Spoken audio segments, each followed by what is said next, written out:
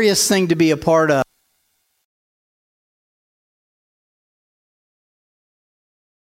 Our Central Florida area, or whether you're a part of it going to another nation, what an honor to serve the King of Kings. So we're just real pleased about that.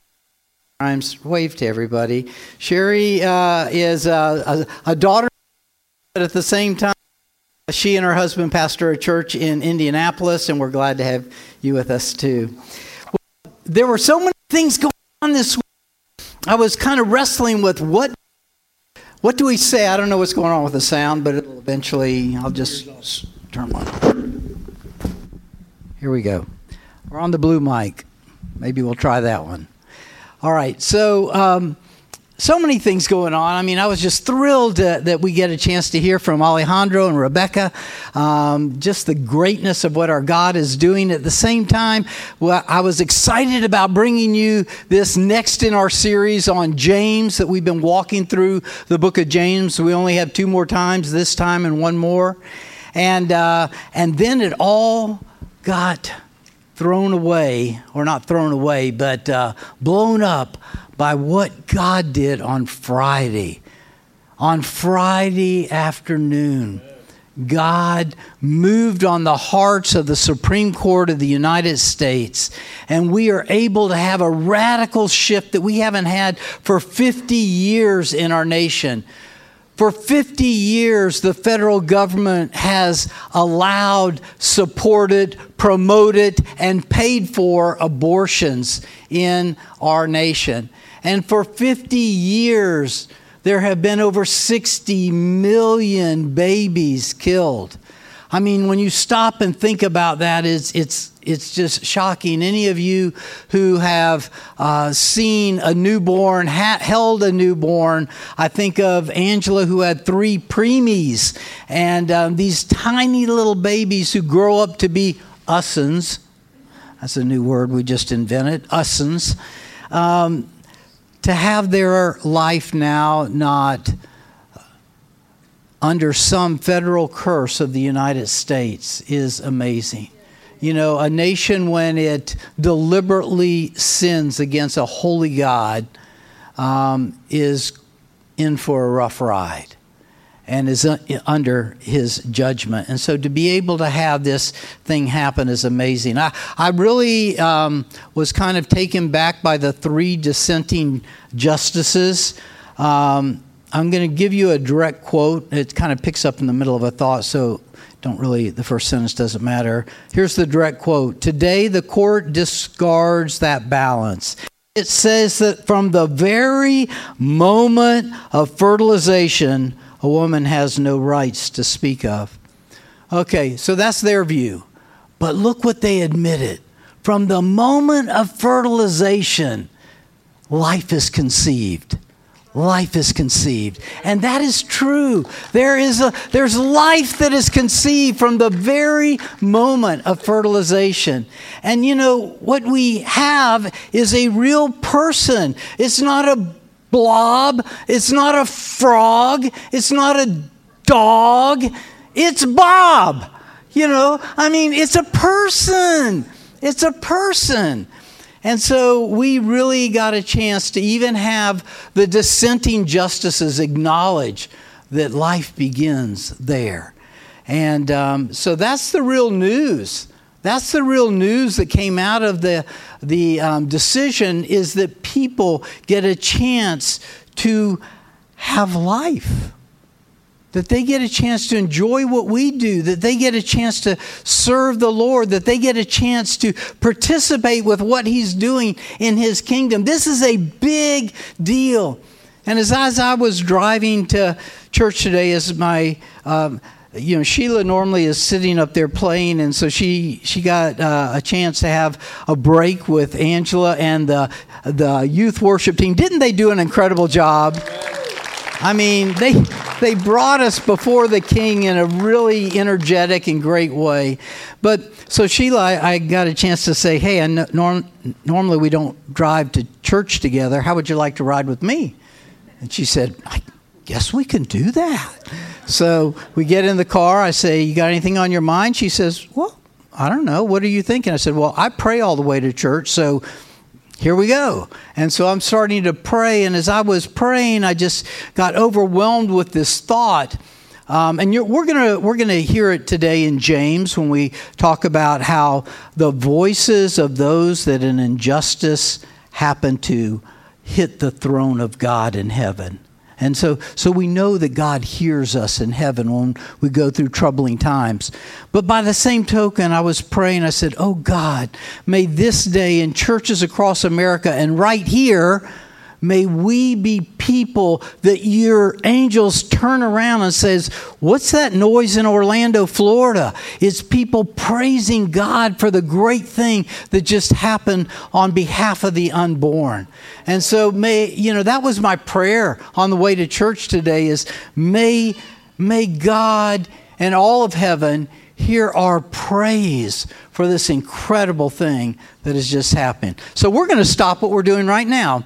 And we're just going to honor him. And I encourage you not to just listen to me, but to participate with me as we praise God Almighty. Father, I thank you right now for this incredible deliverance you have brought to the United States of America. I thank you that you have used this nation to send missionaries throughout the world, and you've used this nation to help people in their times of need in different countries across the world. But, oh God, that we would do what we did by having this horrible curse brought on our nation, by having our federal government endorse and promote and pay for the death of the children that you brought into the world, made in your image. Oh God, that's horrible, and yet you allowed that to be lifted on Friday. And so God, we bless your name. We thank you. I thank you that it was kicked back to the states, and I know each state has to decide for itself. But Lord, at least there's not a federal endorsement, a federal constitutional right for a woman to have an abortion. Oh Lord God, these are your kids. These are your kids. Lord, if we care about baby animals that people abuse, if we care about whales, oh God, certainly we should care about the people made in your image. And so, Lord, we just thank you. We are overwhelmed with hearts of gratitude. We thank you that more children will come into the world who bear your image, who have an opportunity to experience life. Yes, to experience hardship and pain, but they experience joy and participation with you in your kingdom. And so we are so, so grateful.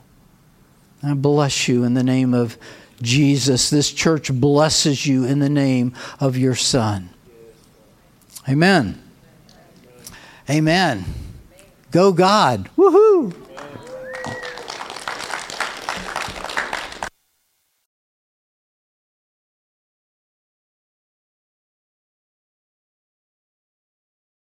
Pastor turns off the microphone all the time. We live in a world that calls good bad and bad good. And I remember, reading that. I think it's in 2 Timothy 3. And it talks about that. When I first read that, I was reading it and I thought, and I got saved when I was 16, so that was just a few years ago. But at any rate, as I recall reading that, I thought, that makes no sense whatsoever. And yet here we live in this world where we call good things bad and bad things good. And that's the world we live in. And we just talked about one of those incidents in reference to abortion. But we have now moved to this new religion. The religion of it's all about me. The religion is it's not about God, who's the creator of heaven and earth. It's a religion that says, what's in it for me? What's good for me? What do I want? What works for me? And then I want you to accept it. And then I want you to endorse it. And then I want to mandate it upon you. And I'm not trying to get political here. I'm just trying to say, this is our world and we created this. We are a part of this. I'm not saying we, Freedom Fellowship, is living this, but we now live in this world. And so sometimes we have to press through some hard times. And so today, as we continue in our series, which is called Building Genuine Faith That Works, we're going to focus in on one particular area, and that's genuine faith that perseveres. Genuine faith that perseveres. Last week we talked about business people. Actually, the focus was business people who say they're going to go to a certain country and this is what we're going to do tomorrow, and we're going to make money here and we're going to do this, and it's good to plan. We talked about that, and that was kind of how we ended up on the end of chapter 4. But none of us knows the future. That was what we talked about last week. None of us knows the future. We don't know that we're going to be around people tomorrow that we were today. They may move. Their parents may move and you can't go to school with them. We may not work next to them. So this is our one and only shot to be invested in their life. And so today matters. Today matters. And so as we move on in chapter 5, we're going to start in chapter 5, verse 1. Today he starts out talking about wealthy landowners, but they got their wealth from ways that they shouldn't. They were not God-honoring ways that somebody accumulated some wealth. So let's just read this little passage here to start with. James chapter 5, verses 1 through 6. Now listen, you rich people. Weep and wail because of the misery that is coming to you.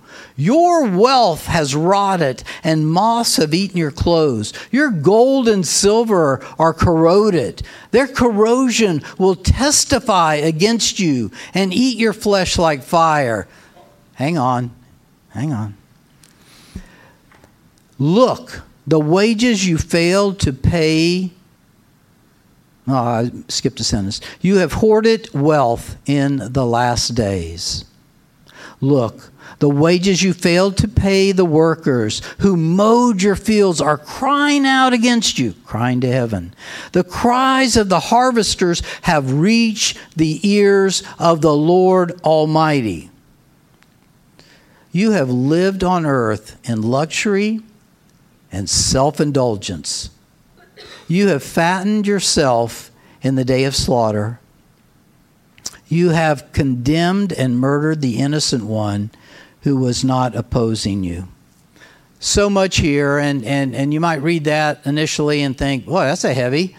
What are you going to? Where are you taking this?" Well, the first thing I want you to see is that these rich landowners were hoarding wealth. They were hoarding wealth for the last days. Nothing wrong with saving. But when you hoard it and you don't use it according to the leadership of God, that's a problem. I've often said everything I have is God's. I don't own any of it. He's the one that gave me health. He's the one that gave me intellect. He's the one that gave me you as my friends.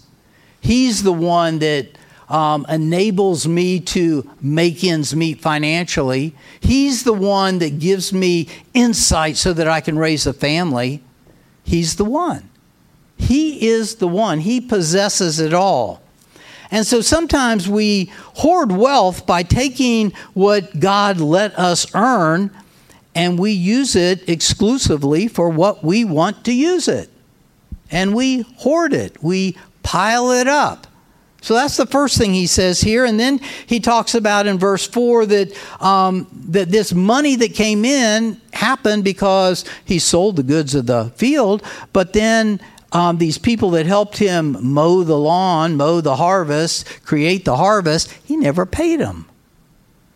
So he kept all the money and he didn't pay. And so the question I would ask you, and I ask myself this too, I ask myself, Lord, am I doing everything by your leadership? Because God's leadership would not be for you not to pay those that helped you make money. God's leadership would not be for you to take things just for yourself and not use it according to what he has. And so verse 5 moves on that we just read, and it talked about using money for primarily our own desires. And so I'm trying to live life different than I have. Not that I lived it bad before, but I'm trying, just like this little bracelet says, pray first. I'm trying to pray through everything that I have. Whether it's the money I have, the income I make, the time I have. Because really, by the way, in case you haven't figured it out, you only own one thing in life. Your time. That's the only thing you really own. And so how you spend that one commodity really matters. And so James is saying that money will be worthless when Jesus returns. He moves us to that point.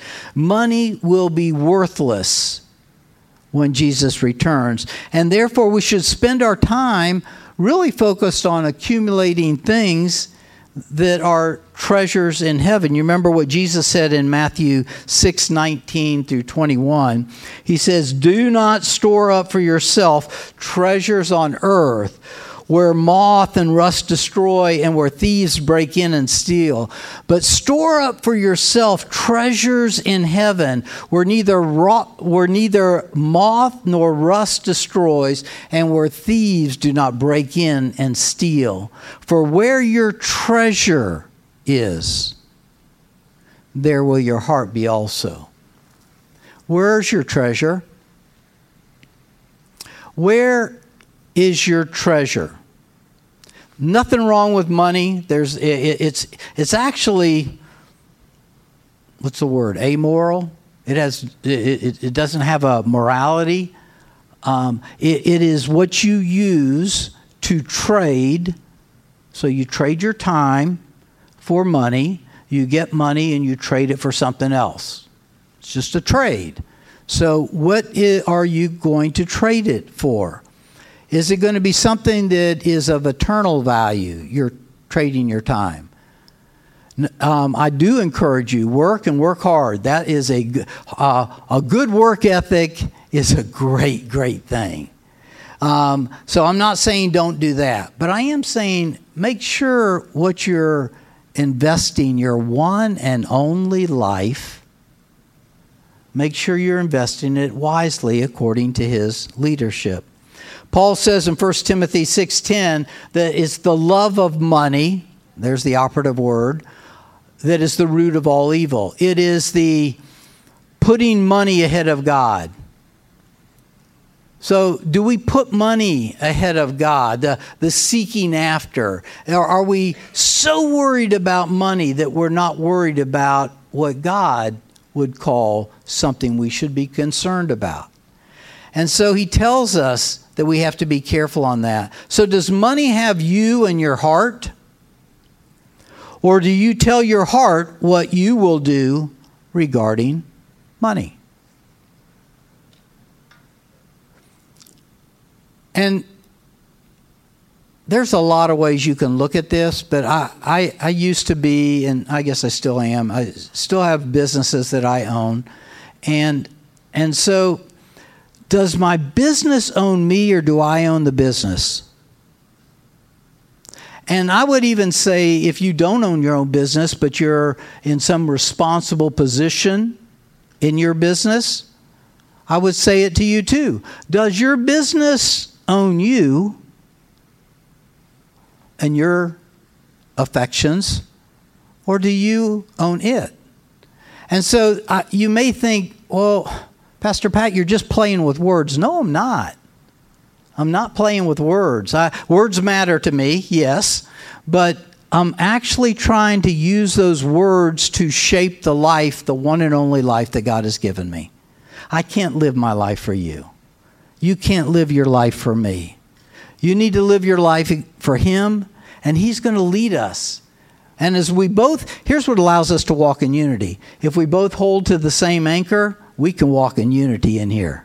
This is the anchor. This is the owner's manual. You know, when you build a car and you maintain it according to the owner's manual, or you get something fixed according to the owner's manual, it works again. And so as long as we're building our life, not in accordance to what I say, but according to his word, then we can be in unity and walk together. James is also giving a warning to all Christians not to be tempted to adopt the world's standards. You know, the world has a methodology of how it works. It has a way that we're supposed to think. It has values that we're supposed to adopt. And yet God says, Pat, get your mind transformed by the renewing of your mind by my word, and then you'll think like I want you to. Then you'll have the mind of Christ. Then you'll be able to discern the right thing to do. Then you'll have strength to make the hard choices. So, you know, many times we're told that our soul is made up of 3 parts. Our thinking, our mind, our feelings, our emotions, and our choices, our will. And those things are being reshaped by our bending our mind and our heart and our willingness to alter our life according to his word. So as I start thinking correctly, which this helps me, then I start feeling right. In other words, meaning my desires start getting shaped the way God wants them to be. Because my desires left alone can be really off. So I need my desires reshaped. So my thinking leads to better desires. And then once I get my desires and my thinking in line, I do something crazily, that's good, crazily cool. I make a good decision. I tell myself what we'll do. And then good decisions lead to good actions. Good actions lead to good habits. Romans 12:2 says, do not conform to the pattern of this world, but be transformed by the renewing of your mind. Then you'll be able to test and approve what God's will is, his good, pleasing, and perfect will. And so after we have this caution on money, he then moves us to how do you live out in faith during hard times? Now, this is where you want to pay attention, because none of you have hard times, but you have friends that have hard times. And so these will be real good clues for you. Let's read James 5:7-9. Be patient then, brothers and sisters, specifically talking to the church, until the Lord's coming. See how the farmer waits for the land to yield its valuable crop, patiently waiting for the autumn and spring rains. You too, be patient and stand firm. 2 things: patience, standing firm, because the Lord's coming is near. Be aware. Don't grumble against one another, brothers and sisters, or you will be judged. The judge, capital J, is standing at the door. So I think this is pretty interesting so we're going through hard times, and he's going to draw a correlation, an illustration, and he chooses a farmer. You see, a farmer can't hurry God's process, nor can we hurry God's processes in our life. You plow up and prepare ground. You just got to do it. We don't understand that as much in Florida because we have this ground called sand. But in other parts of the nation, it can be really hard. And it has to be prepared.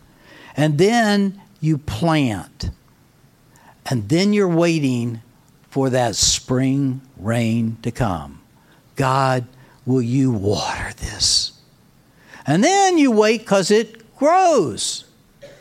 And then you get one more hit of rain in the autumn, and then comes the harvest.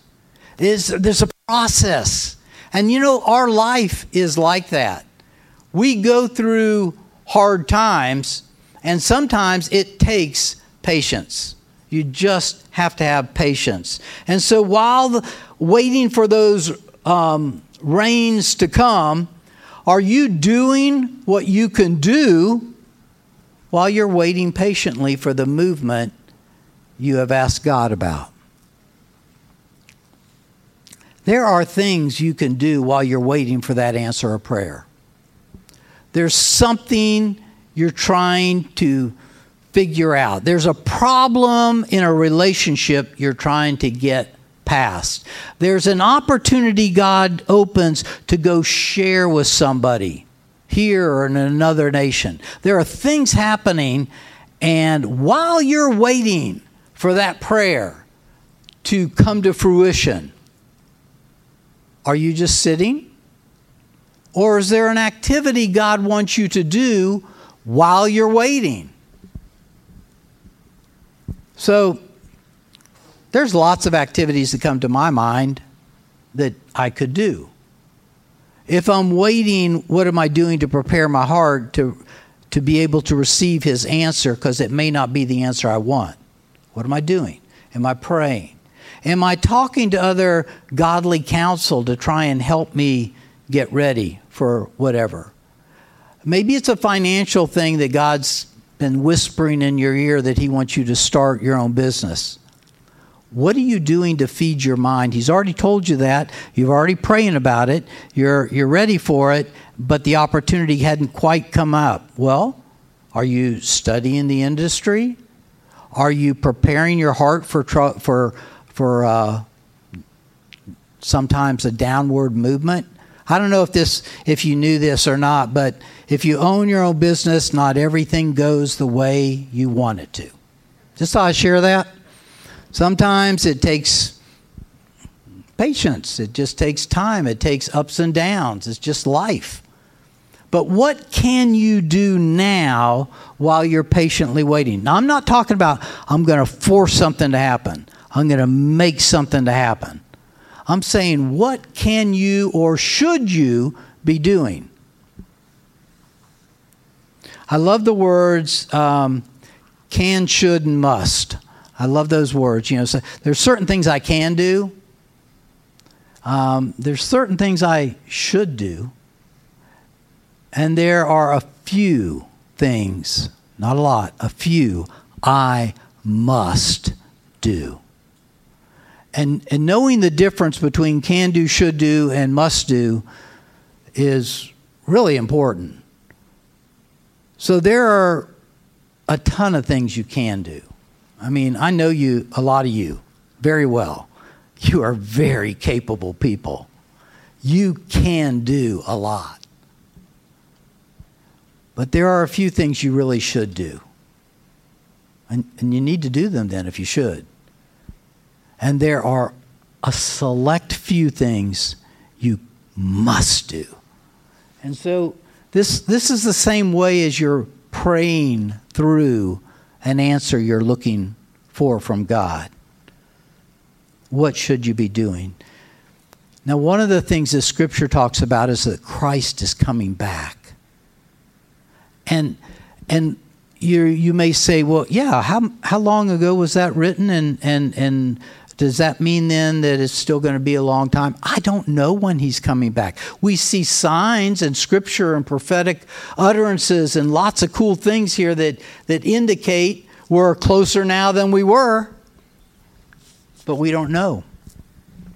But he's saying if you don't walk with a surety that Jesus is coming back, you're just going to make life pretty casual. If it doesn't work today, I'll get it to it tomorrow. I don't have to repair that relationship today that's kind of shaky. I can get to it tomorrow. What if you knew that Jesus was coming back? Oh, I can talk to my friend. I know their marriage is going through trouble at work. I know their marriage is going through, and I've been waiting for the right opportunity to talk to them that Jesus is the answer. Okay, there's some wisdom to that. But you're not promised tomorrow. they're not promised tomorrow. I already said it earlier. They may move, get a job transfer or whatever, quit the job. Today is the day. And so this thing that we're trying to really realize here is that we need to do what God puts in front of us right now. Whatever He has for us, do it while we're waiting on Him. One of the things that I think we forget is that there is going to be a judgment. Oh, I'm skipping that, Pat. My name's written in the book of life. I'm saved. I'm skipping that. Well, you are skipping the eternity judgment, but you're not skipping the judgment where God brings all of us before Him and He looks at what we did. And by the way, He just hits the play button so everybody sees what we did. And then according to that, He gives you rewards that you then can take these crowns and lay it at His feet. I want to be able to lay things at His feet. So it matters that I correct that broken relationship. It matters that I seize that opportunity to share the gospel. It matters that I invest that little extra time with my kids or my friends that maybe God wants me to deal with. There is a day of judgment coming. Now then we finish this last little section. James is kind of like the Proverbs of the New Testament. It's loaded with lots of little nuggets that are really cool. Some are big thoughts, some are smaller. And so at any rate, he gives us this nugget at the end of, I think what was it, verse 12 we're going to get to. It says, he talks to us about grumbling. Why is grumbling a big deal to God? I mean, there's a lot of big sins. Is grumbling really that big of a deal? Well, grumbling shows that we don't trust God or His process, especially when He chooses to use others. So instead of just an outright answer, God's answer includes other people, making it happen. When we grumble, we're just saying, God, I really don't trust the way things happened. I don't trust your process, maybe your timing.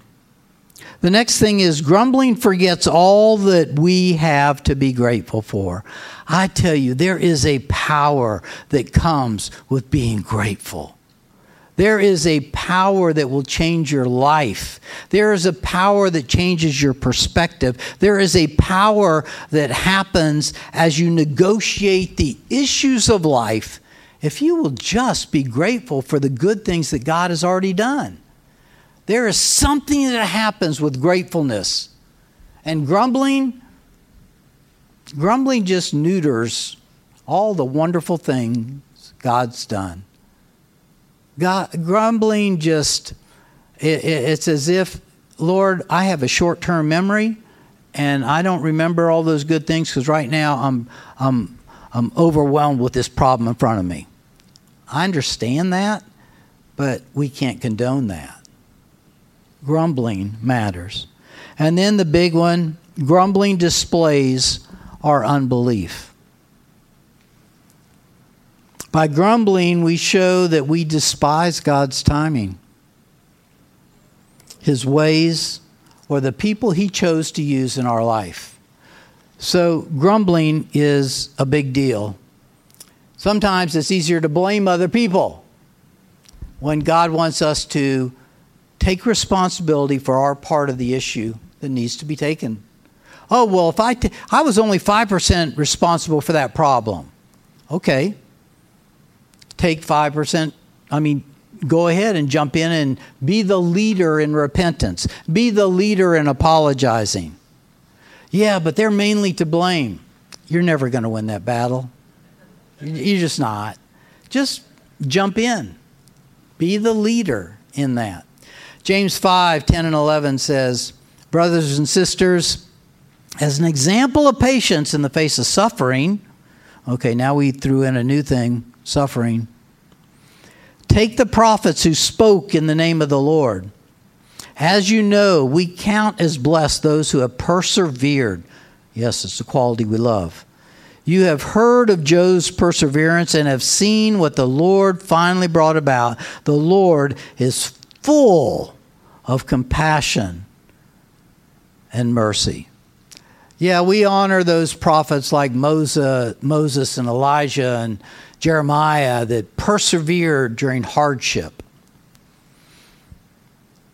But, as with Job, there is a blessing that God brings as you persist in doing what's right in times of trouble.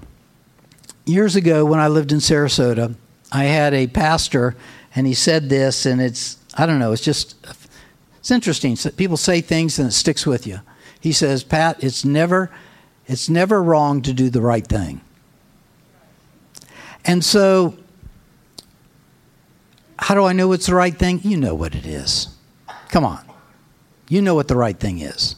Whatever the situation that's coming to your mind right now, you know what the right thing is. God planted that in you. He really did. So it's never wrong to do the right thing. Just jump in and do it. But there is a blessing that comes when we persist in doing what's right.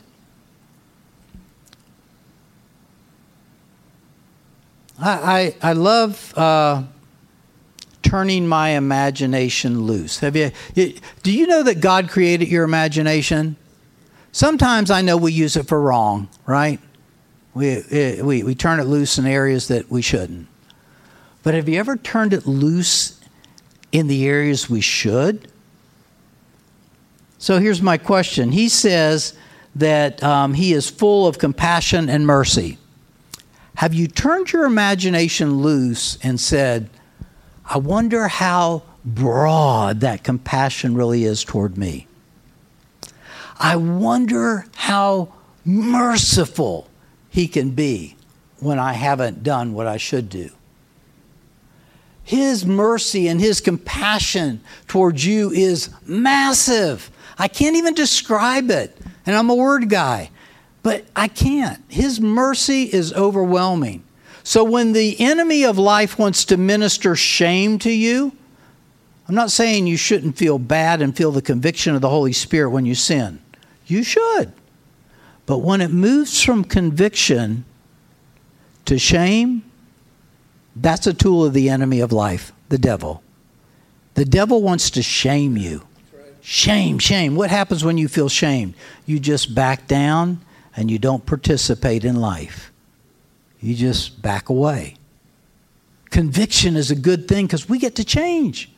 Thank you, Lord, for convicting me of that. I need to do something about that. That's fine. That's forward moving. That's positive. Shame, not so much. And our last verse is James 5:12. Before I read it, I just want to say this.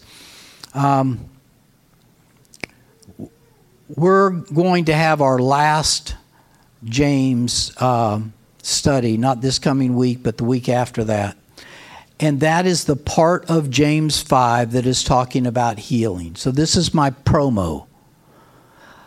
Please bring any and everybody you know who is sick, who has a problem. I don't care if it's like Alejandro just showed on the screen of somebody who is deaf or blind or has cancer. Your God is bigger than all that. And your God didn't do all the miracles that are going to be done and they're all right here and there are no more. No. He wants us to show the people that his word is 100% right by stepping out and believing him for signs and wonders. And so on July 10th, I'm just calling it Healing Sunday. Bring any and everybody you can that you know is sick. And we're going to lay down the word. We're going to lay down some testimonies. And we're going to watch God do miracles because that's what God does. And I can just go in. I could just give you testimonies for a whole service that I've seen God do. I've seen, not that I've heard about, I've seen. But that's going to be July 10th, and that's going to be our last time in James. And I just really encourage you, bring people. Okay, back to, are you going to do that, by the way? 4 people? Are you going to bring people? Or tell them or something? Okay. I tell you what, when you have a miracle happen, your whole life gets rocked. I remember the first physical miracle that I know happened to me. And I was in Ecuador. The first 20 times I went to mission trips, I got sick. I just wasn't good with food from foreign countries. And I got sick. I would get sick. And I would and people, even the people there say, why do you keep coming back? You know, I'm supposed to. Anyway, so I just didn't have the stomach. And so I was now down, the longest I've ever been down, 3 days. Tony Nardella was with me. Tony thought, oh my goodness, this is not going to be good shipping Pat back in a pine box to Sheila. So I prayed for him, but we're not seeing things. I'm going to call the doctor. So we had a doctor. His name was Byron Lopez, Dr. Byron Lopez. He came over and he said, before I give you medicine, I want to give you God's medicine. Can I pray for you? And I said, do anything you want. I won't describe it because it's ugly. But so at any rate, he comes and he lays his hands on me. And I am so sick. I can't even explain this to you. And he lays his hands and he prays for me in the name of your Lord Jesus, and your Lord Jesus, and your Lord Jesus. And it didn't hit me like other people say they feel a fire. I felt an ice cube. I felt an ice cube hit my head, and it just started internally working its way down. And in about 2 minutes' time, as it went down different air, the ice cube went down as the coolness went down. Where it went suddenly changed. It went down to about right here. Now the headache and fever was just literally gone. And then it went down further and I could breathe. And it went down further and I felt my stomach come into order. It went down further and I felt my intestines come into order. And then it just kept going all the way down to my feet. And it was 2 minutes time. First time I've ever had a physical miracle. God did tons of miracles and just, helping me for all the stupid stuff I do. I know you don't do that, but I do. And so, but this was a physical. And I'm sitting there like, oh my goodness, I've seen so many miracles in others, but to have a physical thing like this happen was over the top for me. And so, if you have a miracle of God happen in the physical realm, your life changes forever. Now it's no longer just what I read, it's what I've also experienced. You have friends and relatives who need to be healed. Maybe it's you. Maybe you have an area of your life that has been constantly bothering you. Bring them on July 10th. And I'm just looking for the power of God to show up in this place. I hope that every chair is out. And then hope we pick up every chair when the altar call. And most of the time it's not going to be me preaching. It's going to be ministering. So I'm just really encouraging you to go there. James 5:12. Above all, my brothers and sisters, do not swear. Not by heaven or by earth or by anything else. All you need to say is a simple yes or no. Otherwise, you will be condemned. God is looking for our words to be accurate, not to be half-truths. God doesn't need us to exaggerate anything. That first person miracle, I don't need to exaggerate anything. That's exactly what happened to me. And those of you that know, by training, by education, from the University of Florida, I am a journalist. There are no more of those anymore, but there used to be these things called journalists who accurately reported what was going on objectively. And so I believe, my view is exaggeration is a form of lying. So I don't like to exaggerate. I like to just tell it. That way you'll believe me on everything else I say. So partial truths, no. Exaggeration, no. Outright lies, no. Let your yes be yes and your no be no, and just put it out there. And whatever it is, it is. And so he really is trying to get the people of God to realize that it matters that they be people of integrity. I really want to be a person of integrity. One person in one body. What you see is what you get. No hidden agendas. You don't have to worry about a hidden agenda with me. I just tell you. And if I can't tell you, I'll tell you I can't tell you. But I won't mislead you knowingly. And so today, as we've walked through some of these keys that might be helpful to you during times of trouble, and that you will learn to persevere and persist even when it hurts, God will deliver you. His mercy and compassion is overwhelming. And so I told you there's 3 things that I wanted to cover today. And so I wanted to cover this incredible blessing that our nation just got with Roe versus Wade being reversed. I wanted to share with you out of James. And the third thing that I want to do is to